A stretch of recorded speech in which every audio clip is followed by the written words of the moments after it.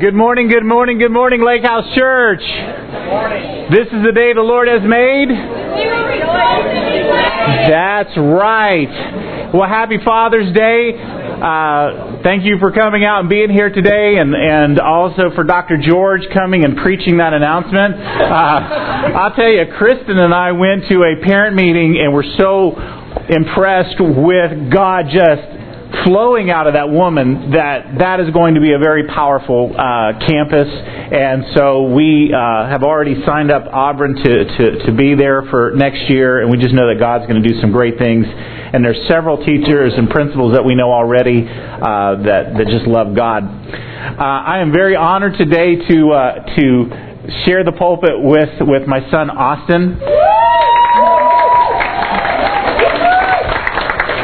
You know, they say to movie stars, never star in movies with dogs and children because they will steal it away from you. But I'll tell you, especially after the word last week that was given about encouraging our teenagers and for them to rise up. And so this is a great step. And today we're going to be talking to you about building fathers and building children. And we're going to take it from a little different perspective, and we're going to tag team. He's got his notes and his points that he's going to be sharing. And I just want to kind of start off with a story, and then I'm going to turn it over to Austin. But you know, these two men drive a pickup truck into a lumber yard, and the one guy walks into the lumber yard and says, "I'm going to need some 4x2s." And the guy said, 4x2s? He goes, "Yeah, I need a bunch of 4x2s." And the clerk said, "Don't you think you mean 2x4s?"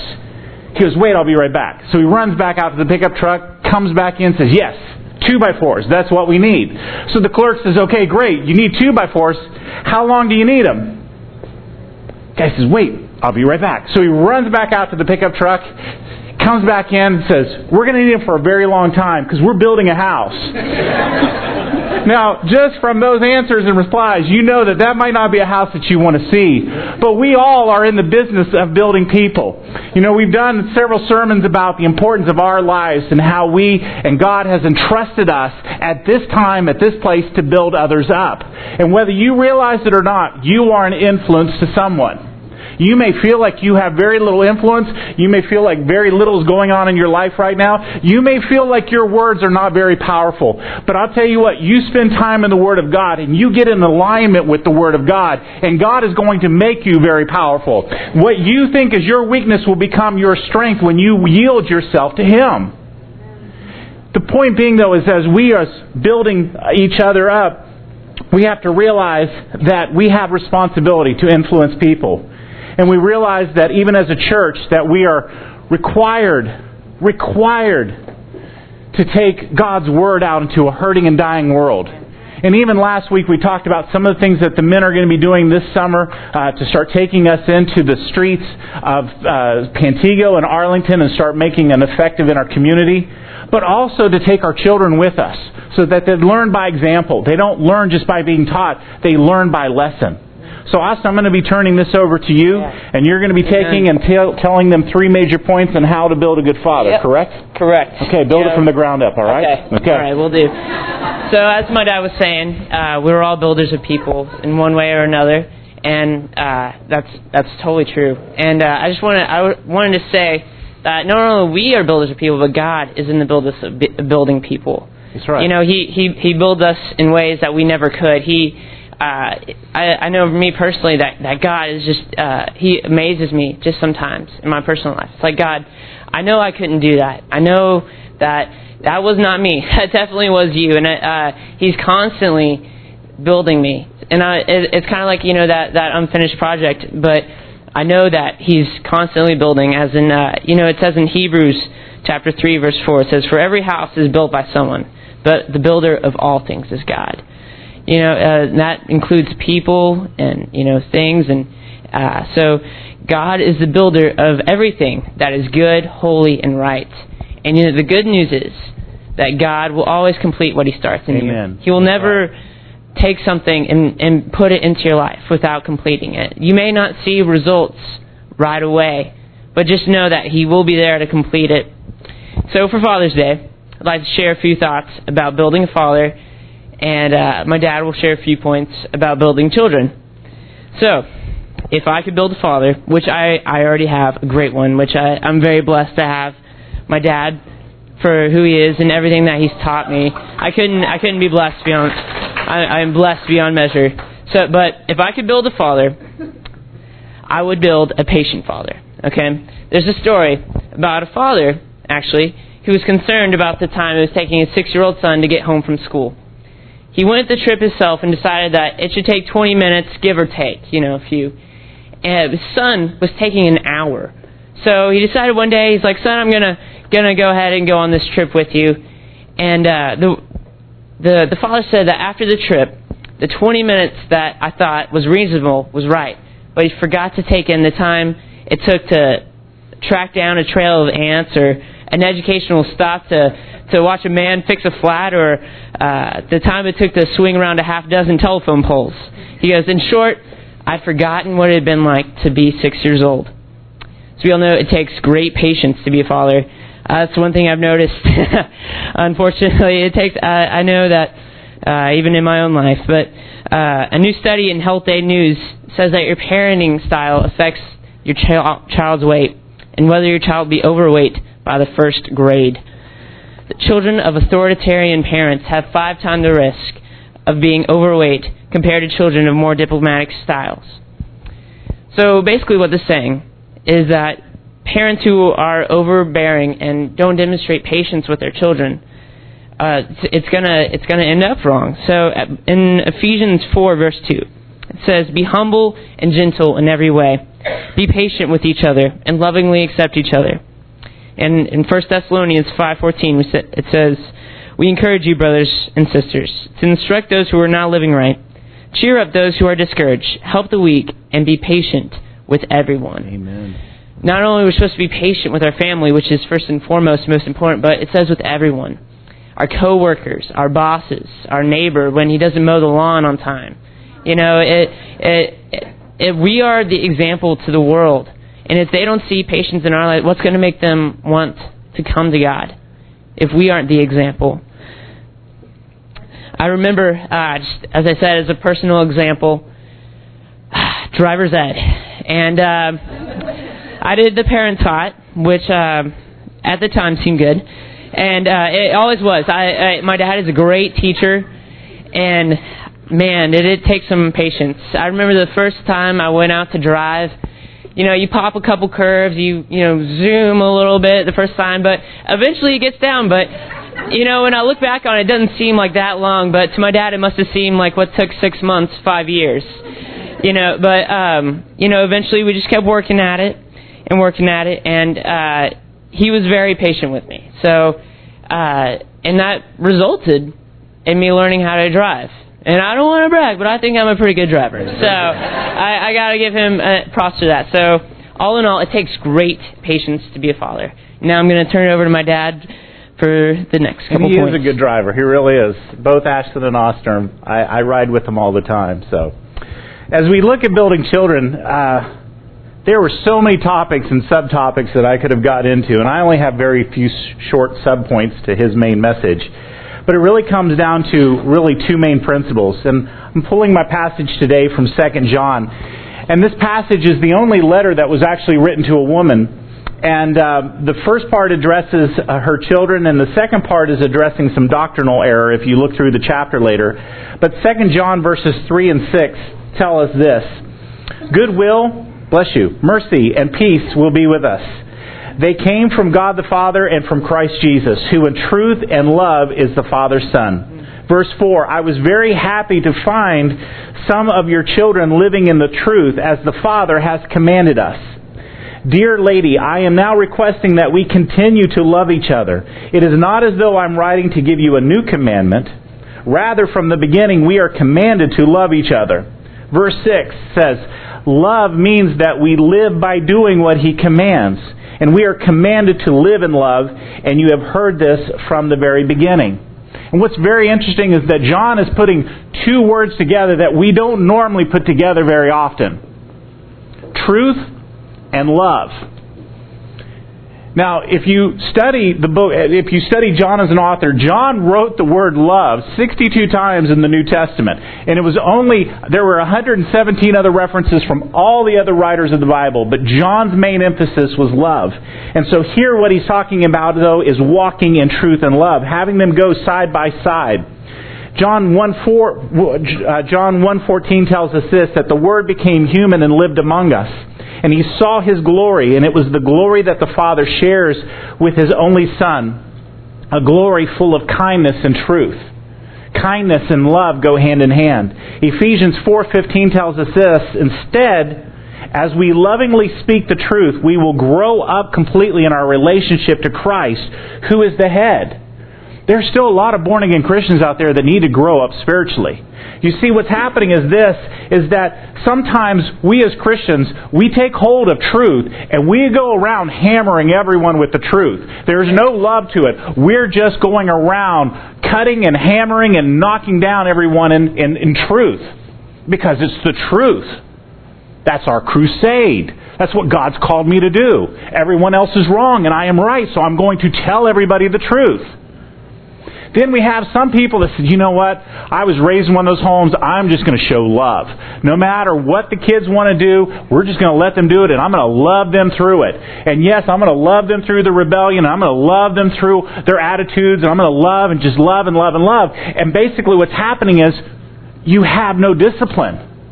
And so we have this either or, and what John is saying is that as Christians, and especially as parents, we need to blend these two very important words. We have to walk in loving truth and truth loving. It's not an either or. It has to be these elements. And this is what John is telling this woman, that he's so thankful that her children are walking in the truth and loving. They must have been examples for him to notice. I've always told our children that you are a representation of our household when you're at somebody's home, or whether you're out and about with a group of people. You reflect our family. And what's happening is these children of this woman that's not mentioned here obviously influenced John so much that he's giving her thanks in this letter, saying, I am so thankful that your children are walking in the love that God has commanded us to do. So it brings him great joy and great reward. You know, if you think about it as a parent, and especially as my children are becoming 18 and Austin is 17, and we still have a 10-year-old in the house that thinks she's 18. But as we are growing closer to them becoming adults and making their own decisions, the goal of being a really good parent is making sure that they continue to walk in the love and the truth and understanding of God. At Austin's graduation, they said that 80% of high school graduates turn their back on their beliefs and Christ in the first year or two of school, at college. And it just makes me really think, as parents, are we really raising our children with the knowledge and understanding of who they are in Christ?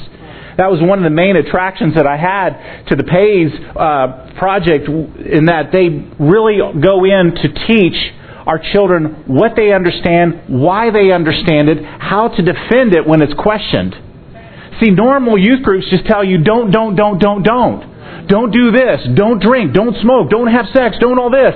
But they're not teaching them why it's important for them, why there's a respect for their body, why they are a valued child of the Most High God. And then when they walk into a secular campus and they have a humanistic professor who says there is no God, there is no this, they have no defense. Well, okay, that makes sense. Okay.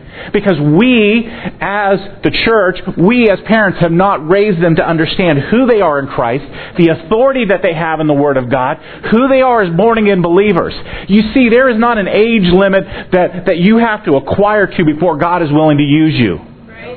I'll tell you what, if you are in desperate need, you get a child to start praying for you. Because sometimes children pray with more faith and more with an open mind than some of the staunch people that are going to tell you everything you did wrong and why God's not going to heal you. Man, I'm going to agree with somebody in faith because I'm standing on the Word of God, and sometimes that comes from a childlike faith. So it's important that we understand this. You know, Paul even wrote a passage that was very understanding to this point in Galatians 4, verses 19 and 20. And he says, my children, he said, I'm suffering birth pains for you again until Christ is formed in you. Now, obviously, this is not the physical birth pains, But what he had done is he had gone in and taught this group of people, this church, to truly understand and love God. And now he's getting news that they're making some bad decisions. They're listening to some false teaching. They're some of the rumors that are going around about them are coming back to Paul. And what Paul was saying is, do you understand how much I prayed and interceded and sacrificed my life to bring you into the kingdom of God so that you would understand the fullness of His glory?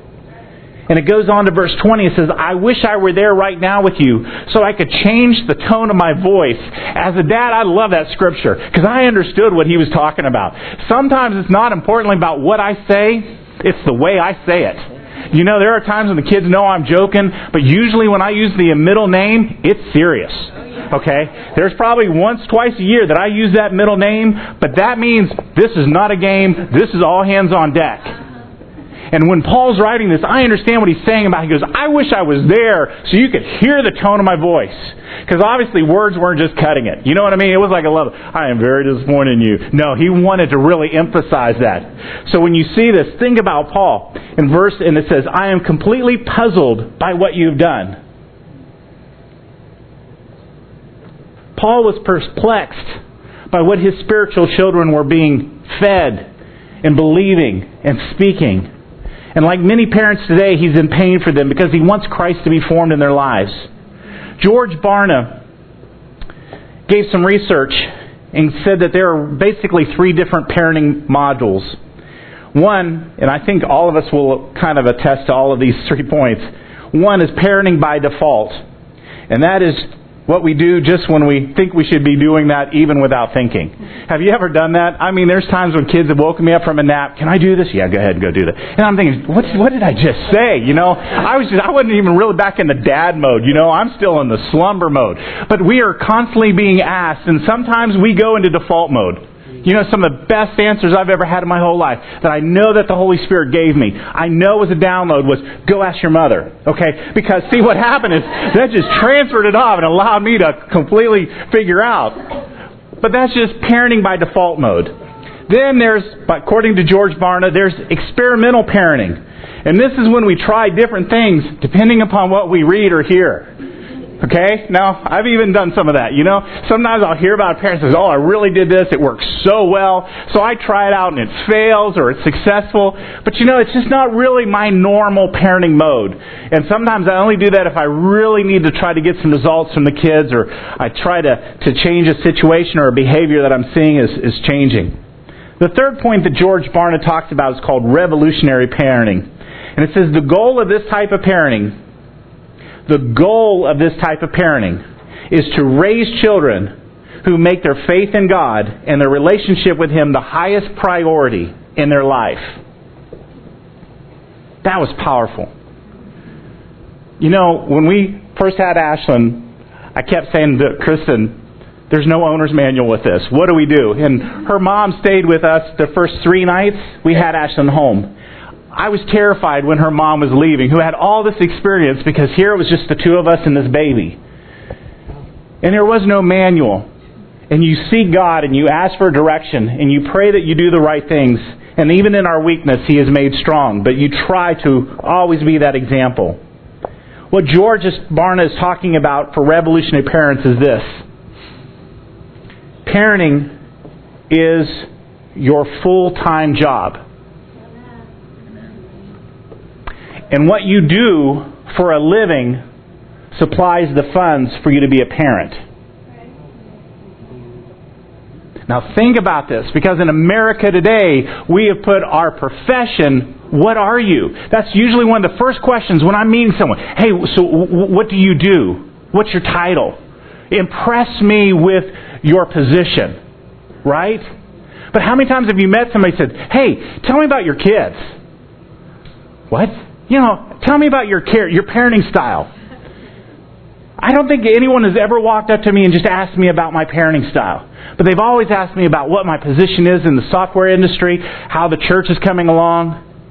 But do you see, and I've said this many times on many occasions, this church is not my number one priority. My relationship with Jesus Christ is my number one priority. Here's priorities for my life. Jesus Christ is number 1. My wife is number 2. Because if something happens here, it starts affecting this. If something happens between my relationship with Jesus Christ, not only does it start affecting my relationship with Chris and I, then it starts affecting our children. And then is the church. You see, I have seen too many ministries put the ministry above their wife and their children, and they pay the price for it. And I don't think that is a good steward of what God has given me. The most valuable things that God has ever given me next to my salvation and next to my wife is my children. And I've told my children, I said, my goal is to get you to go higher and bigger and better than I've ever done. We were watching a Superman movie once, and there was this airplane that was to take this rocket, and it was supposed to go up so high, and the rocket was to take off, and obviously in the movie there was a problem, so Superman gets, and he's real easy about doing that. But I said, Austin, that's me. My goal is just to be that airplane to take you up so high so that when you go, you're not starting from down here. Same with Ashland, same with Auburn, because that is my role as a parent. Unfortunately today, parents and families are under attack in society. I got one amen from that. Today, parents are under attack in our society. If you look at role models on television, we have horrific role models for men as parents. Homer Simpson is not the definition of a father figure. Growing up in... When I grew up in the 60s, there were at least some really good shows, TV shows on that. Father Knows Best. There was My Three Sons. Even Dick Van Dyke came home from work every night. Yeah, he tripped over a thing, but he got back up and hugged and kissed his wife. And he was there for Richie, their son. You don't see shows like that anymore on television. There are many children being raised that have no concept of what a good father truly is. Families are under attack today in America. And we need to be praying for that. Austin, would you like to go to your second point? Yes, I would. Thank you very much. Well, like he was saying, there isn't good role models out there for fathers. Just kind of building on that point real quick. And people will look for something to follow. No matter whether it be in us or whether it be in television or, whatever it may be. And when they don't see it in our lives, that's where they're gonna turn, because everyone wants to follow something. Right. So now I'm going to go to my second point. So if I could, I would build a godly father. The CBS News program, 48 Hours, did an investigation on actually the children of famous people to see how they reacted to what they saw growing up and whatnot. And on this program was this guy named James Raymond. And you really wouldn't recognize him by his last name because he was adopted shortly after his birth.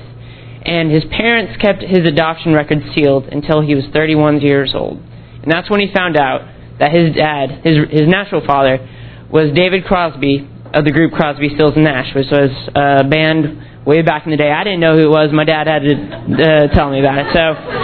But what's important is that Raymond's habits, preferences, beliefs were more closely related to that of his adoptive parents than his natural father. It just goes to show you that example is more powerful than heritage. There's so many people who make excuses. Oh, my dad did it, and it's true. It's because they followed that example. But if we have to choose and be careful what we let lead our lives. That's what right. we let in. Like I always hear say, junk in, junk out. Who you choose to lead you will affect your lifestyle. In 2 Thessalonians 3, verse 7 through 9, it says, "You know what you must do to imitate us. We lived a disciplined life among you. We didn't eat anyone's food without paying for it. Instead, we worked hard and struggled night and day in order not to be a burden to any of you. It's not as though we didn't have a right to receive support. Rather, we wanted to set an example for you to follow." And I know a lot of that, when I read the scripture, I thought about pays. And a lot of the discipleship comes in from the just seeing and being with a person and just showing them how you live and being with them. Because when people see who is inside of us and what we stand for, and if we make a stand for what we do believe in, they will. That makes a bigger difference than any lecture you could give them. Than any scripture that you could give them, is it's what they see in our lives. rather than what they read, because they're not going to be attracted to Christianity just because of the, like we were saying, the do's and don'ts and whatnot. They're going to be attracted because they want to see what difference does it make in your life. That's right. Fathers set an example for their children to follow, be it good or bad. That's why it's always important to watch what you set as an example for your children. And the greatest example a father can set is that one of godliness or Christ-likeness. And I just wanted to share real quick about something in our family that I know that I will carry on, and it's because my parents, both my mom and my dad, have set this example for me, and it has to do with movies. And a lot of people, I get asked all the time, hey, you want to go see this movie? You want to go do this? And it's like, yeah, well, first, the thing that we do is we go check it out on this website called Plugged In Online. And the standard we set is, with the language, we do not go see a movie that curses God's name. That's right. Because we will not support something that curses the name of our God. And we know that when that happened in the Bible, David, when they were cursing the name, who is this that is cursing the name of God? And what's happened to our lives that we stopped doing that?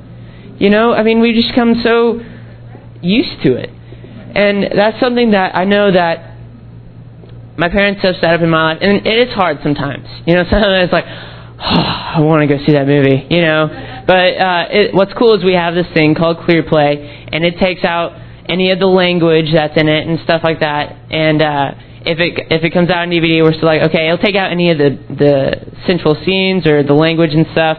But I know that God has blessed my parents for setting that example in my life. And I know that's something that I'll carry on. So if I could build a father, I'd build one with a lot of godliness. And Dad, you're going to come back? Yep. Well, according to James Dobson, the statistic was really shocking to me. But it said that 80% of parents feel like they're failures. 80%. That'd be 8 out of 10 parents feel like they have failed as a parent. Now, I was really amazed at that, and then I started thinking about that if I even took a survey and said, do you feel like you're a good parent? I even know my weaknesses. So I don't know if I would confidently... That's like saying, how good looking do you think you are? Well, I think I'm way up there. No, because, man, I'm the one who looks at myself in the mirror. I know the number of my... I'm like God. I know the number of hairs on my head each morning, and that number's going down, and so, But it said that revolutionary have to have a belief that they're in charge from the day one, and that they have to set their home, and they have to lead by example, and that they have to believe and behave like people who are in charge.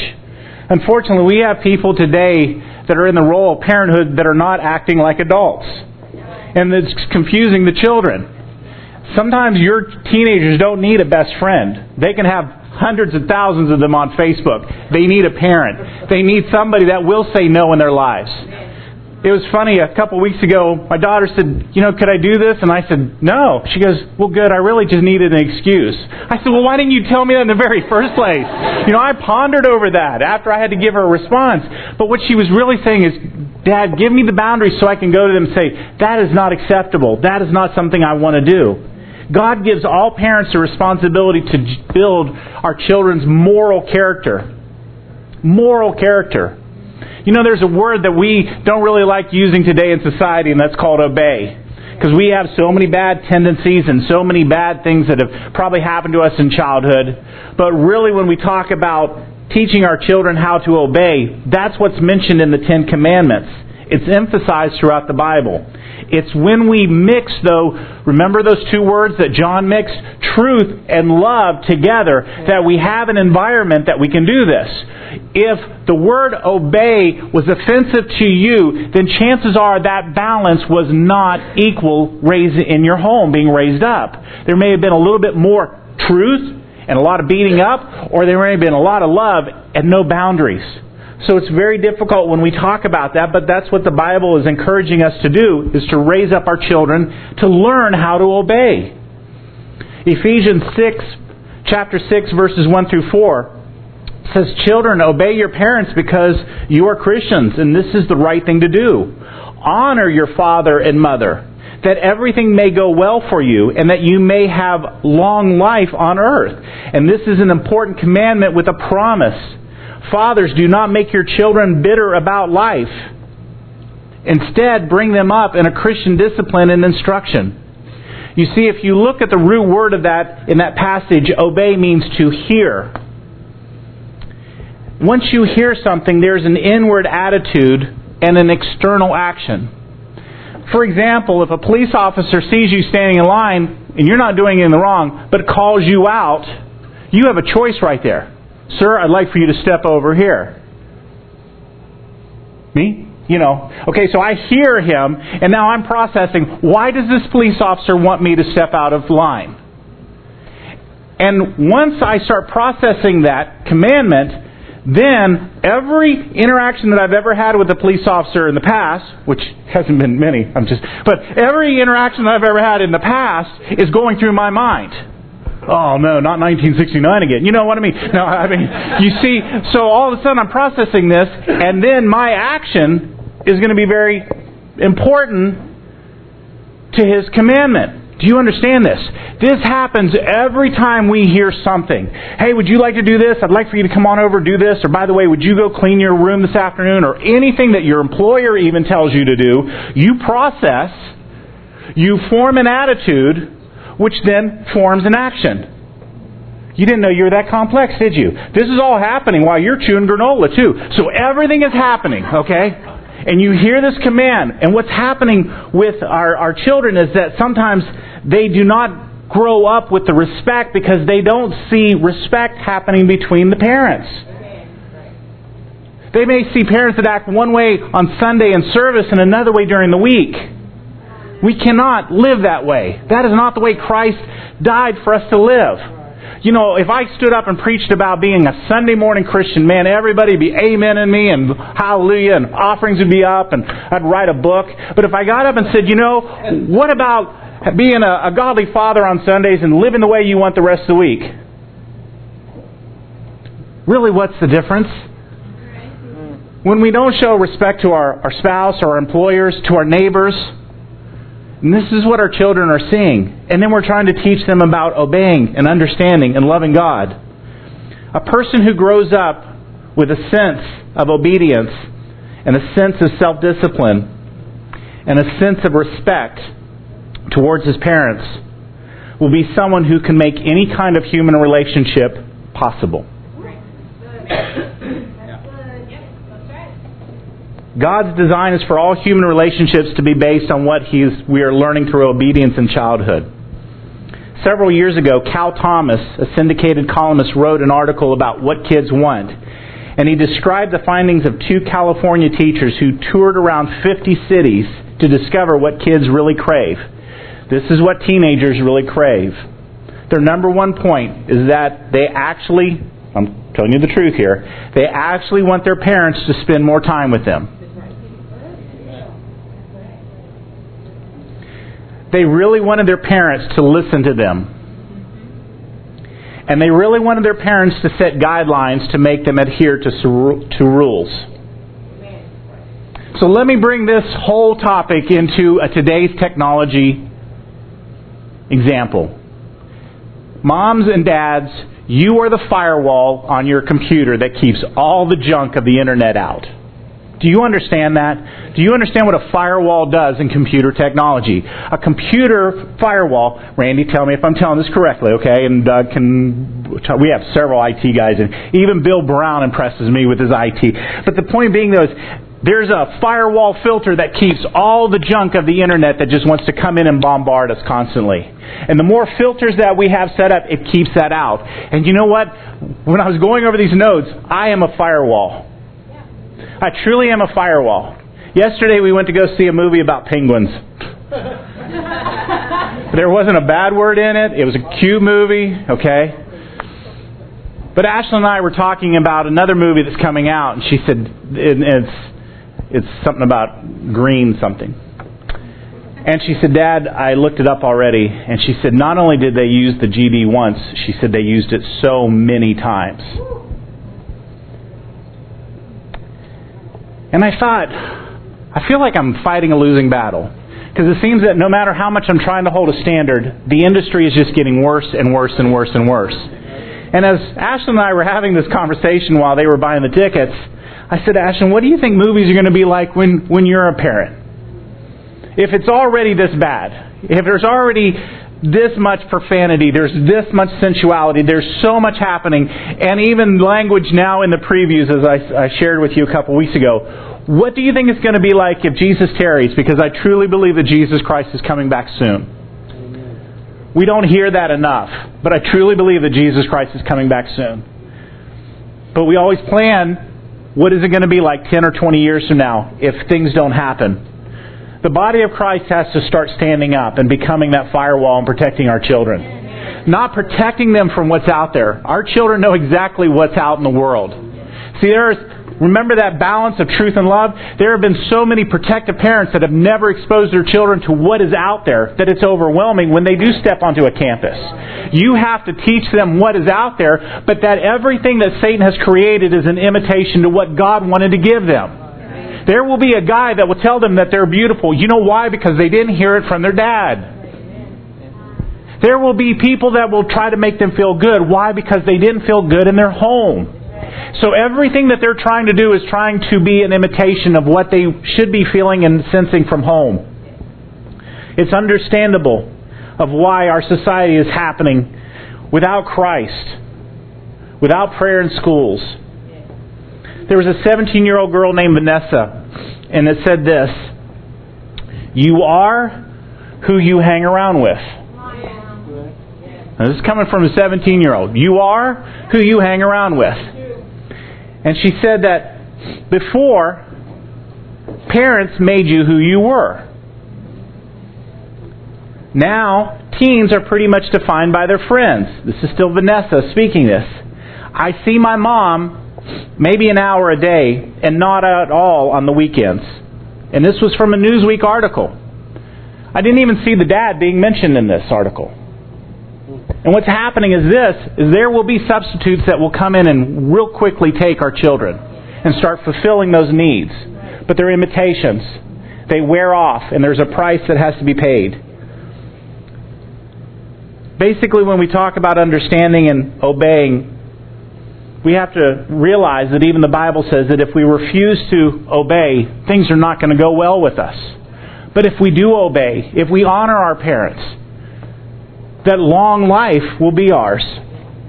Austin? Ooh, yeah. Wow, it's a good one.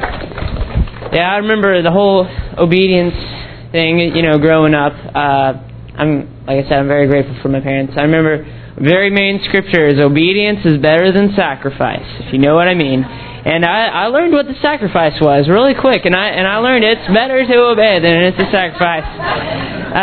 But I thank God for them. It's like that, hard English teacher that you had in school. It's like you really didn't like her at the time, but you look back, it's like, she really helped me out. But anyways, if I could build a father, I would build a loving father. 1 Corinthians 8 verse 1, it says, "Now concerning food offered to false gods, we know that we all have knowledge. Knowledge makes people arrogant, but love builds them up." Sometimes people don't care how many certificates or degrees that they have. They just want to see if you care.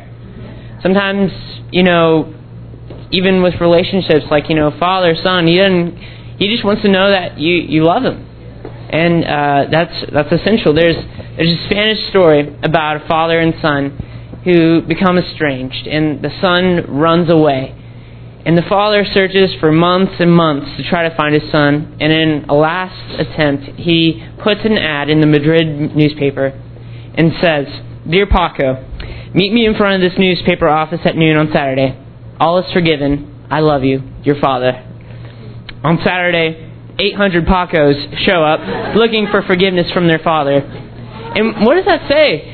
That the world is so hungry for forgiveness and love that they'll go anywhere to find it, even if they don't know that that's their Paco. I mean, the people are searching for it, and we have the answer to it. We know that Christ does provide that love that never dries out. Yeah. The Bible tells a story about Absalom. the son of King David, and he began to plant seeds of division into his father's kingdom. And the day came when he saw the opportunity and openly led in a rebellion against his father David in order to take over the kingdom. But David's greatest fear was that Absalom would be destroyed in battle, which is eventually what happened. In 2 Samuel 18:33 it says, "The king was shaken by the news. He went to the room above the gate and cried, 'My son Absalom,' he said as he went, 'My son Absalom, I wish I had died in your place.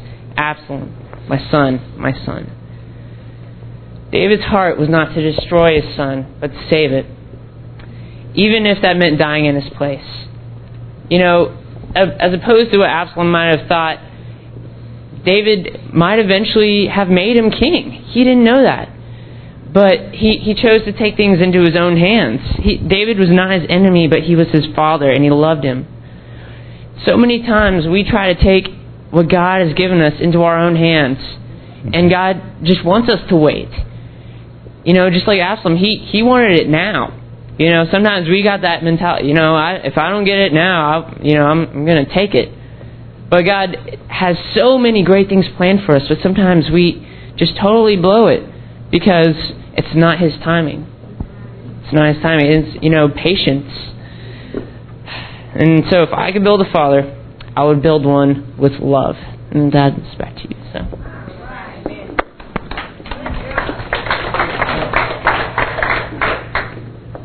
I want to talk to you real quickly about learning to honor. If you notice, my two main points were obeying and honor. And honor is the attitude behind the act. Proverbs 12:1 tells us this, and I love this translation. "Whoever loves discipline loves to learn, but whoever hates correction is a dumb animal." Honor is the most important ingredient in any family relationship.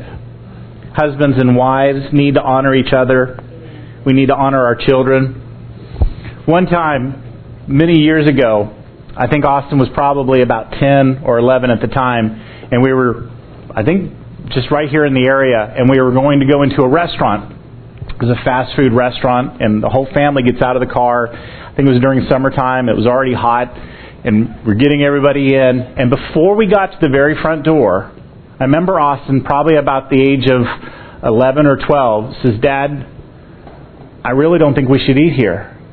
I said, "What do you mean?" And he said, "I just feel really funny about this place." I said, "Do you think we should go somewhere else?" And he goes, "Yeah." So I said to the whole family, "Hey, we're all getting in the car. We're going to go somewhere else." And everybody, "Where? Why? What?" And all this, because they already had their mindset on the pictures in the windows of what they were going to order. But what I had to do is I had to honor Austin, because I think God spoke through Austin and said, "Don't go in there. That's very dangerous." See, what happens is this: God can speak through our children. But if we as parents don't honor what God's doing in their lives, then they're not receiving the honor. And whether he realized it or not at the age of 10 or 11, he realized that there are parents that will listen to him, and if that request made sense, that we respect the God that speaks to him and that can walk and work through him, so that we made a decision. And a lot of times as parents, we dismiss anything that comes from our children because we know it all.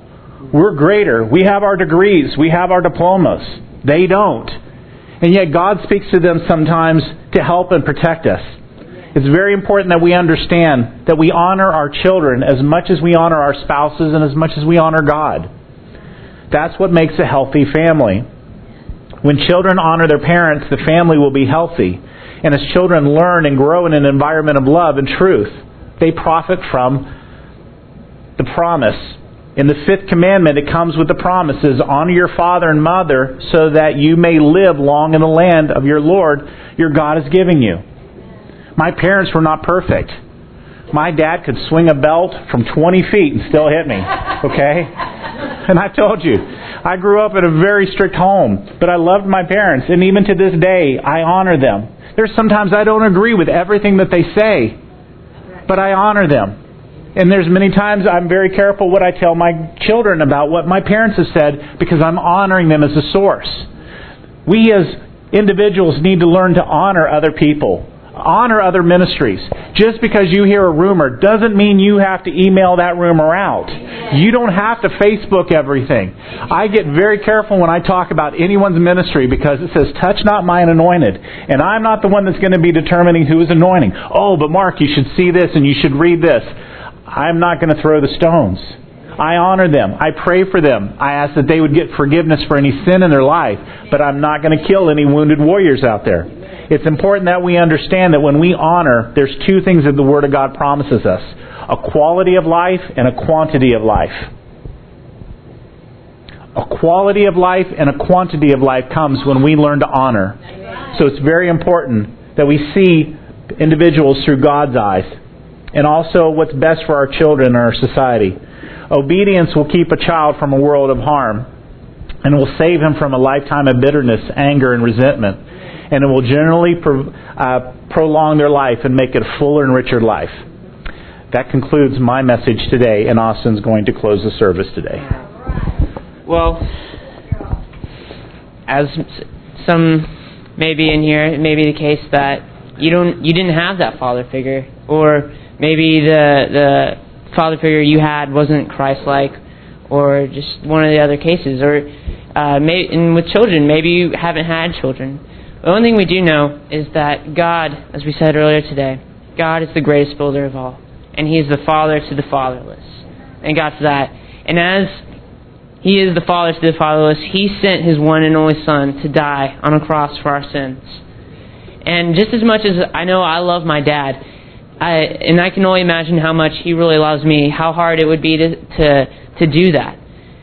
So whatever the case may be with you today, know that we have a God that we can call out to and cry, Abba, Father, and He will save us no matter where we are. That's right. We were all, as my dad said, we were all born with eternal life, but what we do now determines where we will spend it. We were born into a life of sin, and we need a God to save us. We need Him. So if you would pray this prayer with me today and accept Him into your heart, He'll change your life forever. I know that for sure. And He will be your example for those of you who have none. He will be that one that will guide you. So if you bow your heads and close your eyes with me and say this prayer, repeat it after me. Dear Heavenly Father, I know that I'm a sinner and need your forgiveness. I need your forgiveness. I believe that Jesus died. I believe that Jesus died on the cross for my sins and rose from the grave to give me life. Please forgive me.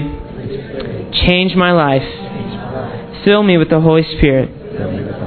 I now confess Jesus Christ as my Savior, and I am saved. Amen. Amen. So if you've just prayed that for the first time, or you've rededicated your life, you are a child of the King. You are saved. You are saved from your life of sin. Thank you for listening to me and my dad today as we talked. I know I'm not an expert, but I just I know that God called me to share it today, and I pray that you've been blessed by it. So, Dad, you want to come up and do the blessing? Sure. Would you all please stand while I speak the blessing over you, not only for this day, but for this week. And according to God's Word, may the Lord bless you and protect you, and may the Lord smile upon you and be gracious to you, and may the Lord show you His favor and give you His peace. So go in His peace. God bless you. We love you. We hope to see you Tuesday night for the picnic. Also Wednesday night, if you can drive and take some youth with you, you will be radically changed at Youth for the Nation. Get involved with 1,000 jumping kids worshiping God, and it'll change your aspect. Thank you so much for coming today. God bless you guys.